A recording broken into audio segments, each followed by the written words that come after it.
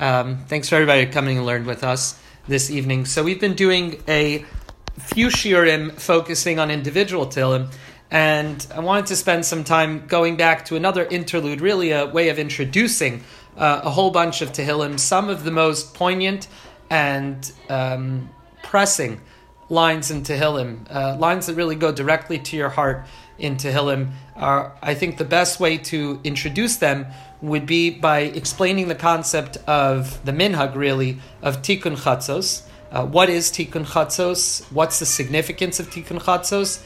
And the interplay between Tikkun Chatzos and the recitation of Tehillim, which obviously forms a very important role in the liturgy of the Tikkun Chatzos, but they're connected on a spiritual level as well. And that's something that I want to try and begin to explain tonight.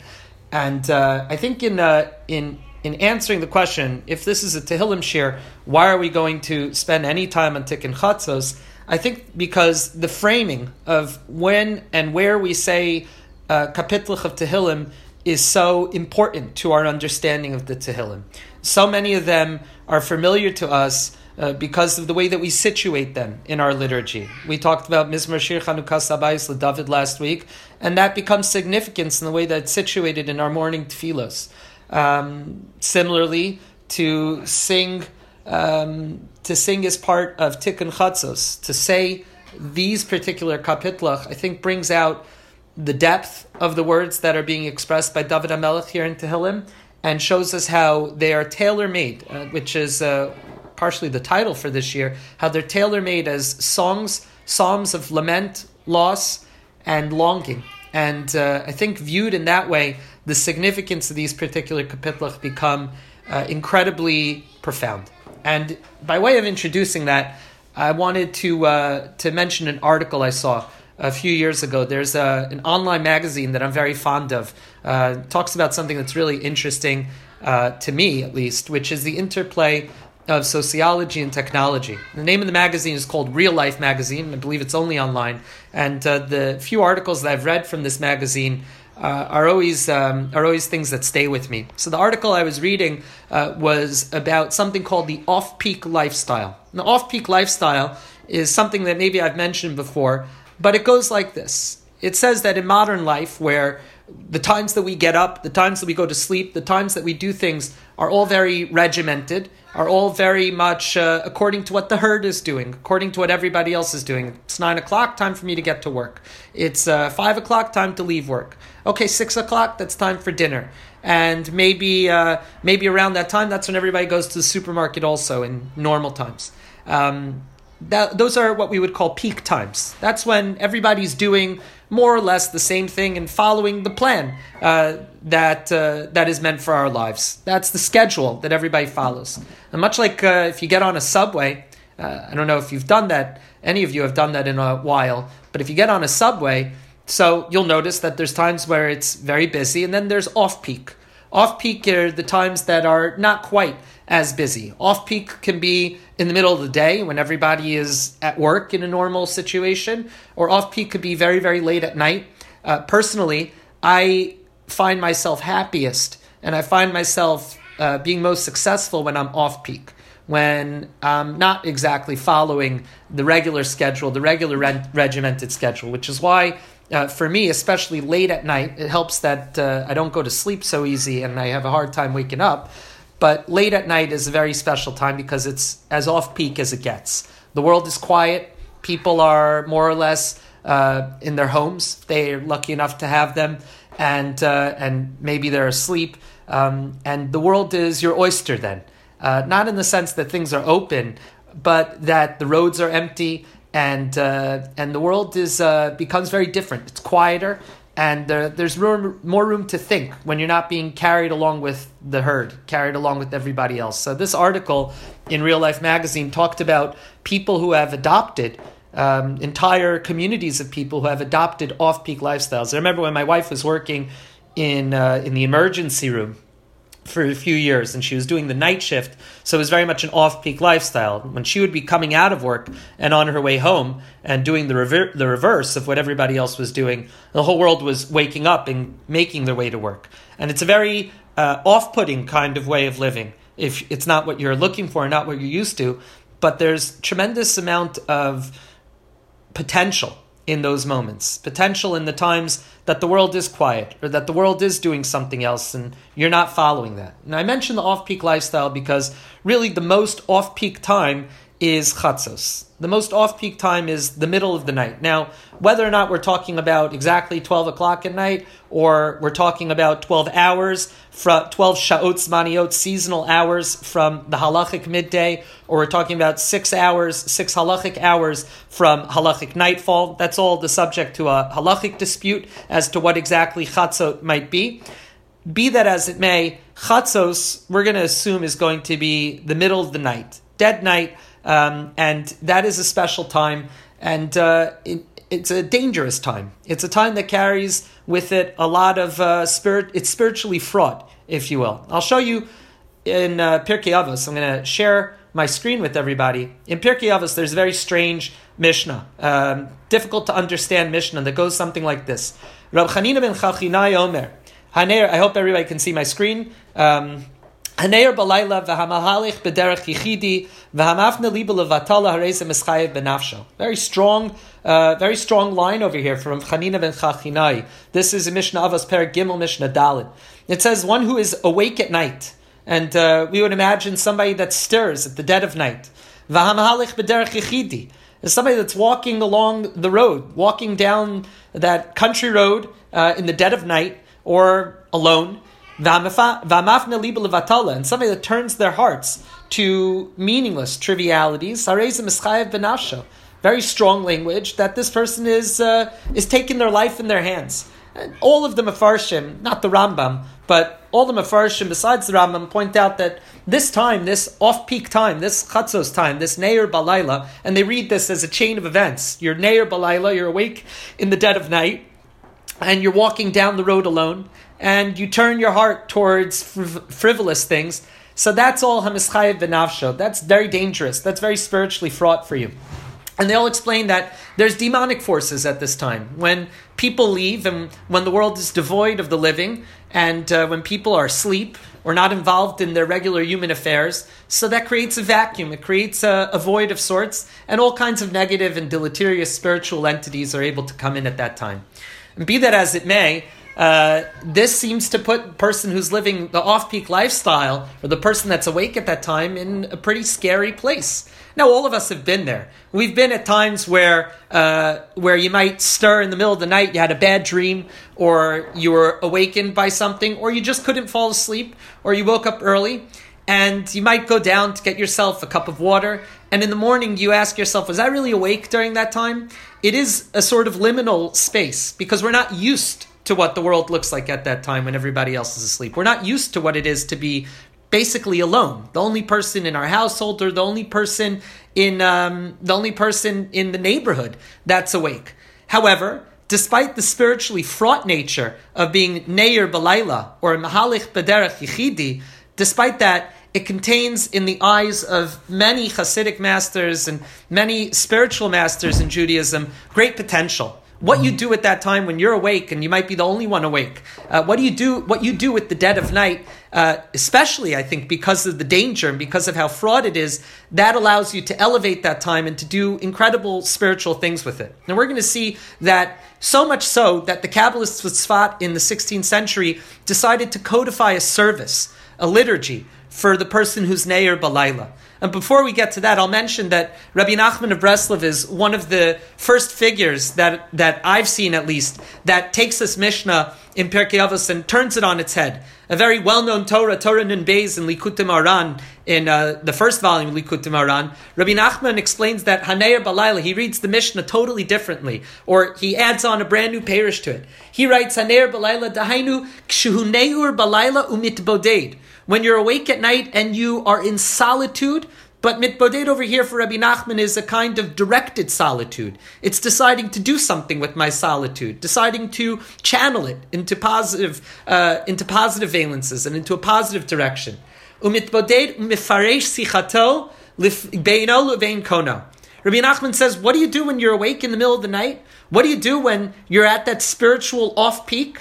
So what you do is, that's a time to have conversations with God. That's a time to speak to HaKadosh Baruch Hu. And we're going to find out later on in these shiurim what exactly Rabbi Nachman has in mind when he's talking about the sicha, the conversation that you have with God when you're awake at night, when you're stirring in the middle of the night. But suffice it to say that Rabbi Nachman is not talking about a simple conversation of, hey God, how's it going? But that Rabbi Nachman is saying, take advantage of this time. Use it properly. Take this time and channel it in the right direction.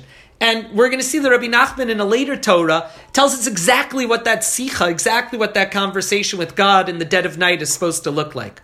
But certainly we can all, even if Rabbi Nachman is something that's far from us, we can all, I think, it resonates with us all, this notion of being at a time when the world is asleep, when we're awake, the danger that's in that, the sense of liminality, the sense of being in between two worlds. I'm not sure if I'm asleep, not sure if I'm awake. And how we have directive to utilize Tehillim, specifically Tehillim, to turn that moment into an elevated moment, which is why I want to talk about Tikkun Chatzos. That is the time, I would say, maybe rounding off Rabbi Nachman's Torah and Torah Nun Beis in Likutei Moharan, that is the time to walk B'derech Yechidi. That is the time to forge your own path. That is the time for the person that's living the spiritual off-peak lifestyle to forge their own path in serving God, a singular path, if you will. So we're going to be a little bit text-based tonight. I'm going to share my screen with everybody, and I want to introduce the minhag of Tikkun Chatzos, and we're going to go through a few sources. You might think that this is maybe an esoteric custom, but believe it or not, it appears right at the beginning of Shulchan Aruch. Right at the very beginning of our code of law, we have a notion of what Tikkun Chatzos is. So the Shulchan Aruch says, Or Chaim, the third halacha in Shulchan Aruch, Roi lekol yirei shamayim, shehei meitzar udoeg al churban beis hamikdash. I hope everybody can see my screen. It is fitting for any God-fearing individual to express, to feel pain and distress over the destruction of the temple. And when is that supposed to be? So the Shulchan Aruch is coming on the heels of the Tur of Yaakov ben Harash. Rav Yaakov ben Harash writes in the Tur, Or Chaim Siman Aleph. This is in the very first Siman in the Tur. He writes the following words. So we're talking over here, by the way, lest you think that this is something that's only from the 16th century on. We're talking about something that comes from the 13th century, or early 14th century. So Yashkim Kodim Or HaBoker. A person should arise right before the break of dawn, or earlier than that. A person should arise before the light of day. Lehitchanein lifnei bar'o, to plead and to entreat their Maker. V'tov l'mishemakdim sheichavin l'shaot shemishtanot hamishmaros. And the one who's waking up should have in mind to align their waking up with the mishmaros, with the different watches of the night. More on that in a moment. Shebe'elu hazmanim hakadosh baruch hu nizkar l'chorban abayis u'pizer Yisrael bein umas ha'olam. Because at those times, in the middle of the night, during the watches of the night, so God Himself, so to speak, kiviyachol, God Himself remembers the churban, the destruction of His temple, and the Gemara in Brachos tells us that God Himself says, "Oy lebanai shagilu mi beis mi shulchan avihem." Right? Woe to my children who have been chased away from the table of their father, that God Almighty, who is in Galus with us, who experiences exile to the extent that we could understand the Shechina Begalusa, the Shechina experiencing exile with us, out in the exile with us, experiences this Pizor, the diaspora, and the destruction of the temple, that God Almighty also feels this. I'll show you the Gemara over here. I just cited it in my sources. The Gemara is in Brachos, Daf Gimel Amid Aleph. This is at the very beginning of the Torah that we learned. It's at the very beginning of Shulchan Aruch, and it's at the very beginning of Shas. The Gemara says, Amr Yitzchak bar Shmuel, Mishmei Derav, Gimel Mishmaros Havi Laila. There's a strong Talmudic concept for the fact that there are 3 watches, that the nighttime, from nightfall on, is divided into thirds. And each watch is spiritually significant and has things that are happening in the world. Even simanim are given for, signs are given for how we can know that a certain mishmar, that one of the watches is passing. But Havi alayla al kol mishmar v'mishmar yoshev HaKadosh Baruch Hu. And during the dead of night, God Almighty cries, shoig ka'anri, screams and moans like a lion, v'omer oy lebanim Woe to my children, sheba'avonosehem echravti es beisi. Because of their sins, I've had to destroy my Beis HaMikdash. V'sarafti es heichali. And I burnt the inner sancta. V'higlisem levein umas ha'olam. And they've been spread out in the diaspora amongst the nations of the world. So this is an idea that has very strong foundations. V'hatfila she'ispal adam b'os hashah. The prayer that a person should daven at that time. Al hachorban v'pizer itzuya krov liskabel. If a person is able to focus and to pray at that time, when God Almighty, when I'm aligned with God's mourning for the destruction of the temple, I'm saying kivyachol every single time as if to say, you get my point. But if a person aligns themselves, if God is crying over the destruction and we're arousing ourselves to cry over the destruction, so that's an extremely auspicious time. That's a very special moment. That's a true elevation of the off-peak. That's a special time for pouring out ourselves before God. Nobody can see us. Nobody hears us. It's the ultimate in solitude. Nobody's even awake. Forget if they're even around. It's all about where your heart is. Just a little bit bekavana, just a little bit with the proper intention. That's good. That's fitting. That's accomplishing something. So already the Torah and the Shulchan Aruch tell us that the night is an extremely auspicious time for connecting with God, and that the language of our connecting with God at time is a language of mourning, is a language of lament, is a language of dealing with the fact that we live in a broken world, in a world that since the destruction of the temple is incomplete and is not where it's supposed to be. And by harmonizing our voices with the voice of God, as God cries over the diaspora and the destruction, that's an incredibly important thing. Now, we learn this concept, the Gemara, the Talmud, very early on, right there on Daf Gimel, but also later on when the minhag of Tikkun Chatzos is being established. All of this is learned from the Baal HaTehillim, from the psalmist himself, from David HaMelech. In Tehillim, in Kuf Yud Tes Samach Beis, this is the longest chapter, verse 62 in chapter 119. It's the single longest chapter in Tehillim, so which is filled with some of the most important verses in really all of Tanakh, some of the most famous verses, familiar verses in all of Tanakh. David HaMelech says the following, verse 62. Chatzos laila akum lahodos lecha. At midnight, I arose to give praise to you. Al mishpatei tzidkecha, because of your righteous ordinances. Mishpatei tzidkecha doesn't just mean that David HaMelech is thanking Hashem for how awesome the Torah and mitzvahs are. That's not just that. Mishpatei tzidkecha is also a tzidek hadin. Mishpatim, shvatim, also indicates it's a language of God dealing with us harshly. Destruction. Midas hadin, the attribute of strict judgment. And it's tzidakatin, mishpatei tzidkecha. I understand, God, that you've destroyed the temple. Now bring it back. I understand, God, why things are hard for me. Now restore my life. Now bring back those broken pieces. Now help me out. This verse right here is seen as the source, as the foundational source of what later on in history, in the 16th century, is going to come together as Tikkun Chatzos. Just to mention that the Gemara in Sukkah, over here in footnote 18, I won't do the footnote inside, the Gemara in Sukkah and the Gemara in Brachos tell us that David HaMelech would only sleep about 60 horse breaths during the night. Very little sleep during the nighttime. David HaMelech was a person who was awake, and he would awaken to the sound of his harp being played by the wind. And he would arise at night to sing and to praise his Maker. Truly an off-peak lifestyle, if there ever was one. And David HaMelech would use this auspicious time when, in the dead of night, nobody else was around, to pour himself out to his Creator. One might imagine that if that's the way that the Gemara, that the Talmud describes David HaMelech in the middle of the night, after his short sleep, one might imagine, I would surmise, I haven't seen this written anywhere, one would surmise that many of our Tehillim, many of our Psalms were written at this time. The good ones and the ones that are Psalms of lament and loss and destruction. I imagine to myself, except for the situational ones that David HaMelech wrote, that many of the Tehillim were written during this liminal space when everybody else was asleep and I was the only one awake. We know also there are other Gemaras. I forgot where the Gemara is. Maybe it's Mesachas Gittin because it's talking about the Churban. It could be, if I knew more. But it says the Rabbi Meir had B'Shivavuse in his neighborhood was an Almana Achas, that there was a woman who had lost her child, Nebuch. And Rabbi Meir would align. It's such a beautiful source. You know what? Hold on for a second. I wonder if I could find the source, because I should have included Ki Kya Hashem Sur Olamim. I know that I wrote about this. Here it is. In Bein HaMetzarim, I wrote an article a while ago. Here we go. Drush Lebein HaMetzarim.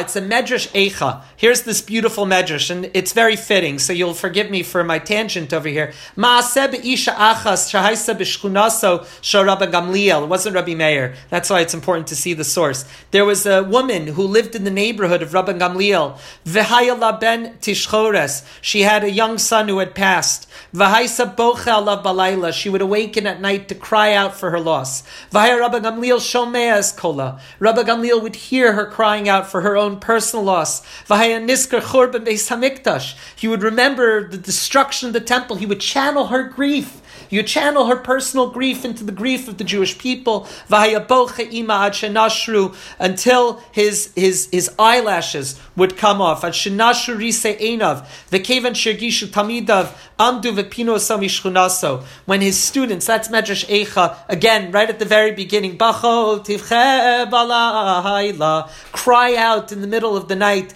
That when we say this, we're referring to channeling the tsar, our own personal tsar. I should have included this source, to be honest. I wrote this 10 years ago. Wow.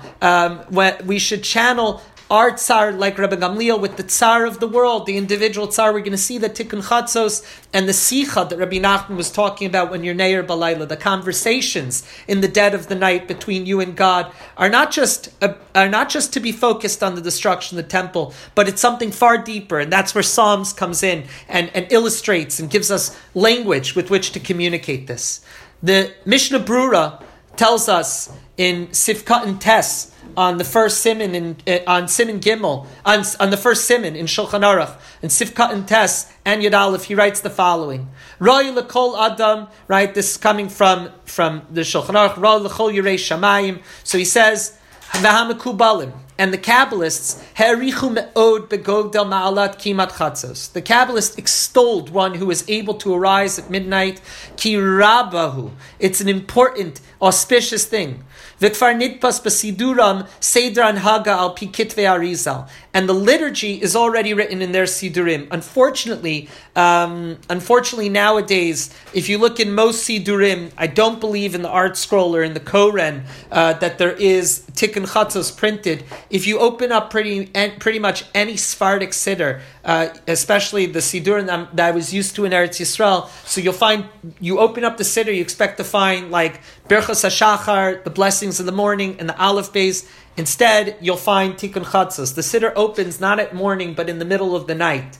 It used to be printed in many more sidurim. Nowadays, I think with the diminishing of people who are able to fulfill this custom and the commitment necessary for this kind of a practice, so it's no longer printed. V'kfar nidpas b'sidurim, at least in the Chafetz Chaim's time. Rav Yisrael Meir Cohen Kagan died in 1933, so he writes in the Mishnah Brura that it was still printed there al pi kitvei ha'arizal, according to the customs of the Arizal. I'll pause for a moment to say a little bit of the history throughout Jewish history, based on these Talmudic sources that we saw, these Midrashei Chazal that we saw. People would, especially during the nighttime, which is dark, and there's the necessity of an extra infusion of emunah and faith in God during the darkness, when you can't see, even in a physical sense, and certainly in a spiritual sense, it's difficult.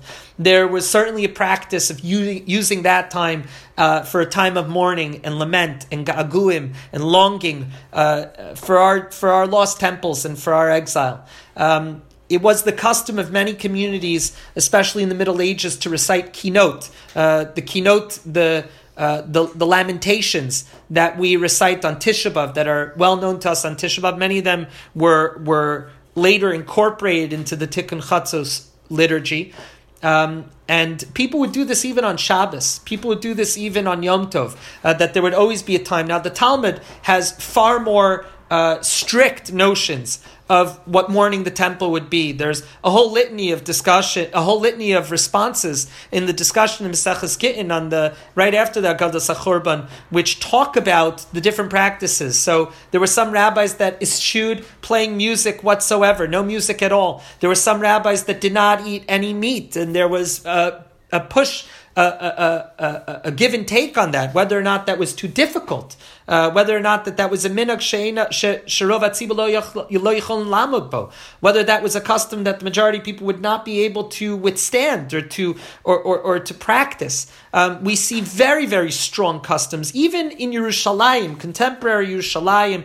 If you look in Halichos Shlomo, which is a collection of the minhagim and notes on those minhagim of Rav Shlomo Zalman Auerbach, Zecher Tzaddik v'Kadosh Levracha. So there was an old Yerushalmi custom that persists, I believe, to this day, that within the Chomos, the Yerushalayim Bein HaChomos, in the old city of Yerushalayim, that we should really not have any music, or at least that there is a prevailing sense of what we're used to during the 3 weeks. And there are people that still to this day hold this custom. We talk about boneh bayis, v'sad, that a person builds the house and plasters the wall to leave over a section. All of this is about practically bringing in the sense that there is a void in our lives in the absence of the temple, and feeling the pain of diaspora. Ordinarily, right now, I think that everybody's more or less in a degree of pain, or in a degree of discomfort, or a degree of confusion and impatience, whatever bad words you want to use to describe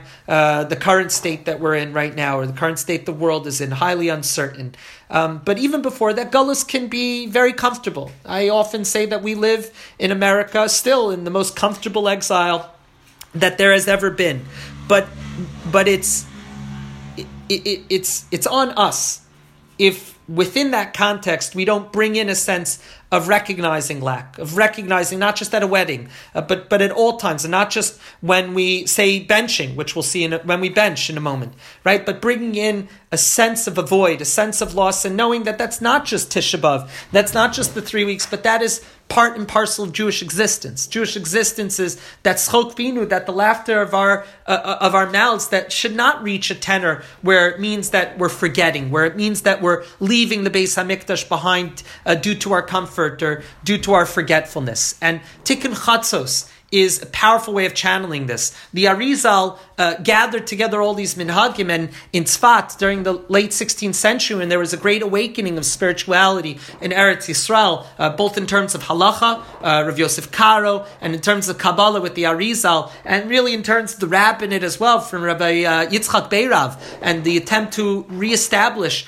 the transmission of smicha. There was a tremendous renaissance in that time in history. The Arizal innovated that it should no longer, people should not mourn on Shabbos and Yom Tov. That is not okay. But that we should combine everything into a rite that includes Tehillim, Psalms, verses from the prophets foreseeing the destruction, and chapters from Tanakh, specifically Yeshaya and Megillas Eicha. And we call this nowadays Tikkun Chatzos. I'll show you very quickly one source that I didn't include in our source sheet. I guess that's all meaningless. Turns the Pri Etz Chaim, which is a work by the chief Talmud and probably the main repository of the recorded teachings of the Arizal, of Rabbi Yitzchak Luria Ashkenazi, who died rather young in Tzfat towards the end of the 16th century. So when we see this, actually, I'm wrong about that. The Arizal died in 1572. I was right.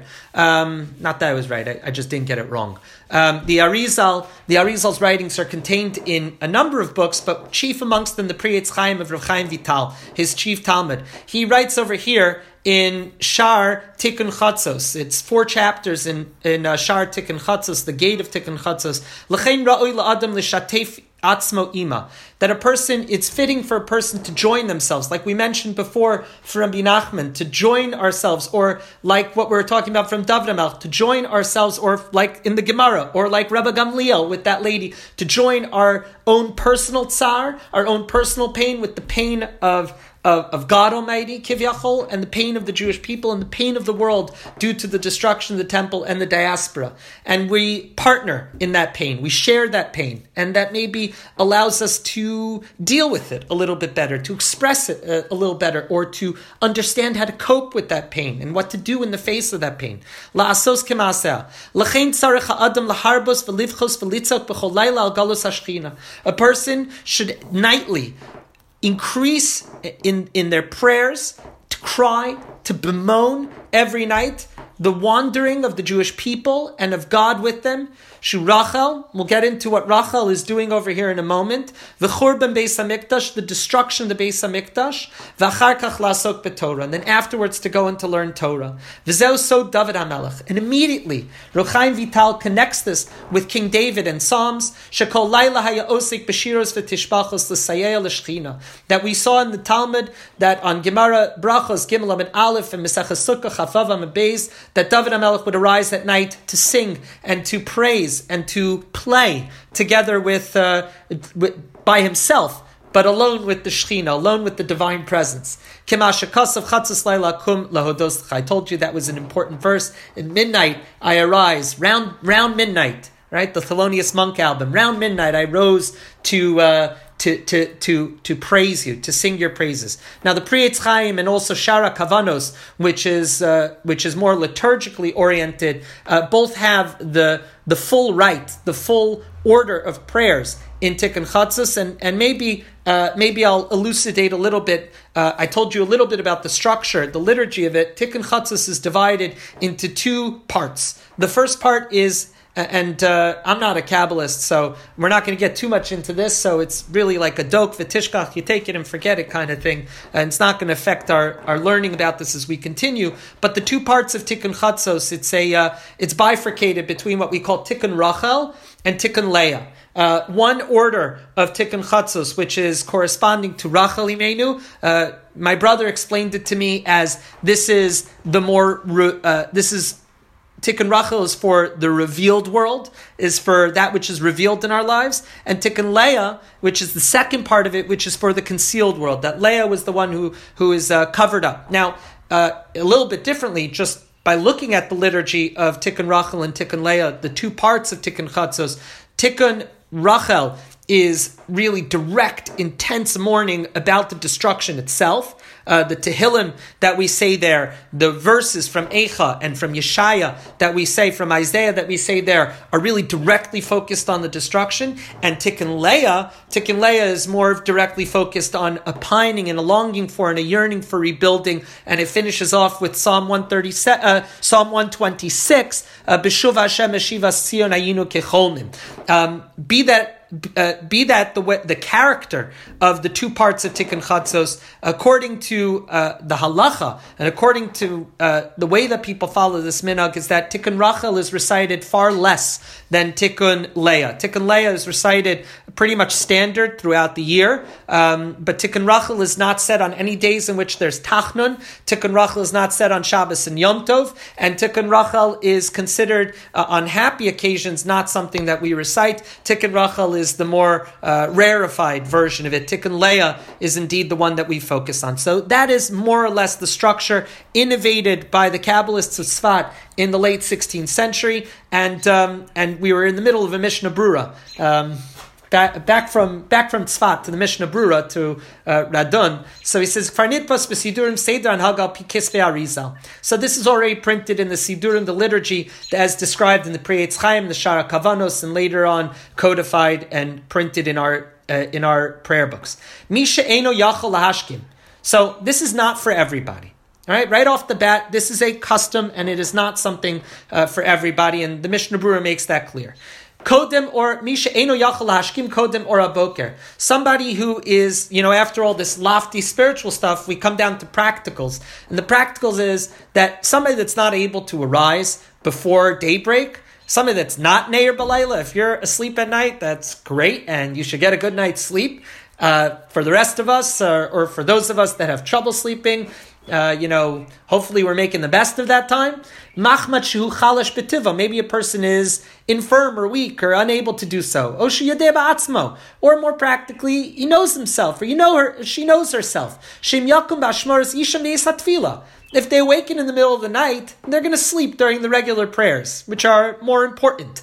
and obligatory in nature than the supererogatory minhag custom of tikkun chatzos mutav lishen kol hatzorach. Then better to stay asleep. This isn't for everybody. This isn't an obligation. This is for people who are able to do so without any risk towards the rest of their spiritual obligations. Churban Beis Hamikdash. The Mishnah Berurah says Kasav Shla. The Shla was Rabbi Yeshaya ben Avraham Alevi Horowitz, the Shla Kadosh. He lived in Eastern Europe and also made his way to Tzfat, died in 1632. The Shla is also cited as proto-Hasidic. Many of the Shla's teachings figure greatly in the Hasidic movement, which would develop a little over a century later. Kasav Shla, the Shla wrote, Shebechol Seuda, at every meal, Yomer al Na'aros Bavel, during weekday meals, as we eat and satisfy ourselves with full refrigerators, Baruch Hashem, that we have what we need. So a person should also remind themselves, like a little tikkun chatzos. You should remind ourselves, Al Na'aros Bavel, Sham Yashavnu, Gam Bachinu, with Psalm 137. And on Shabbos and Yom Tov, on days that we don't say Tachnun, you say Shir Hamalos B'Shuv Hashem, Psalm 126, V'Gomer. Va'ikar, and the main thing again, Sheyeda Ma Ka'amar, to know what you're saying. Don't just do this to tick off a box and to say, well, I say Tikkun Chatzos, or I fulfilled that and I got Tikkun Chatzos points. That's not what it's about. You should know what you're saying. You should know what you're doing. This is because of its supererogatory nature. Because of the hypernomian nature, it's above our regular requirements of halacha and Jewish law. Because it's b'dafka, a spiritual activity, you should know what you're doing there, and you should understand why you're there. V'achar chavanas halev hein advarim. Everything follows the intention in our hearts. So I think that we have the foundations in halacha for this minhag. I think we have a little bit of the history of the development of the minhag. I think that we already have a very strong link to David HaMelech with this minhag as being the primal one who arose to sing out to God in the middle of the night and who used that. And we also have the concept now of spiritual off-peak and what to do at the time that the Mishnah and Avos told us is dangerous, but that we could channel, like every dangerous thing, we could channel that to immense spiritual heights. We're going to finish with the Zohar, and don't worry if you haven't learned Zohar before, it's okay. I don't really know Zohar either. So the Zohar HaKadosh also gives a little bit of an allusion to this custom as well. The Zohar says like this very gorgeous, beautiful Zohar. Rabbi Yehuda Hava Yosef Kamed Rabbi Shimon. Rabbi Yehuda was sitting before Rabbi Shimon Bar Yochai. Vava Ka'arik Siv. And he says, look at the verse. The verse comes from Isaiah 52:8. Kol tzafayich nasu kol yachtav yiranenu. Hark, your watchmen. They lift up their voice. Together do they sing. Now, the watchman over here is similar to what we say based on the verse. Shomrim hafked le'ircha kol hayom v'chol halayla. The watchman on the spiritual and physical walls and gates of Jerusalem. Kol tzofayich, the voice of your watchmen, nasu kol, their voice came up, yiranenu, yachtav yiranenu, together they sing, and the pasuk finishes beautifully, it's a gorgeous pasuk, ki ayin ba'ayin yiru b'shuv Hashem b'tzion. When you have the whole Zohar right here, kol tzofayich nasu kol, if those who are the watchmen, those who anticipate the geula, the redemption, and bemoan and mourn the destruction and the loss, right? How could you anticipate the redemption if you don't know what is lost? If I don't know what's missing, how do I know to go find it? How do I know to go look for it? But if I have the voice of Tzofayich, the voice of the watchman, those like Rabbi Gamliel and the woman in his neighborhood, or me in my house in the middle of the night, and you in your house in the middle of the night, and the people in Eretz Yisrael sitting by the tunnels and the kotel in the middle of the night, who are saying Tikkun Chatzos, or an old Jew that's sitting in the corner of his or her house and putting the ashes on their forehead, part of the custom to put ashes on their forehead, and to take off one shoe, and to say Tikkun Chatzos. So those people, ki ayin ba'ayin yiru b'shuv Hashem, see them face to face, eye to eye, they will be the ones who merit to see the return of God to Zion. I see over here, sorry, I never like to leave the tetragrammaton, the name of Hashem in my, in case anybody ever, for whatever reason, decides to print them out. So that's obviously also a Gemara. Kol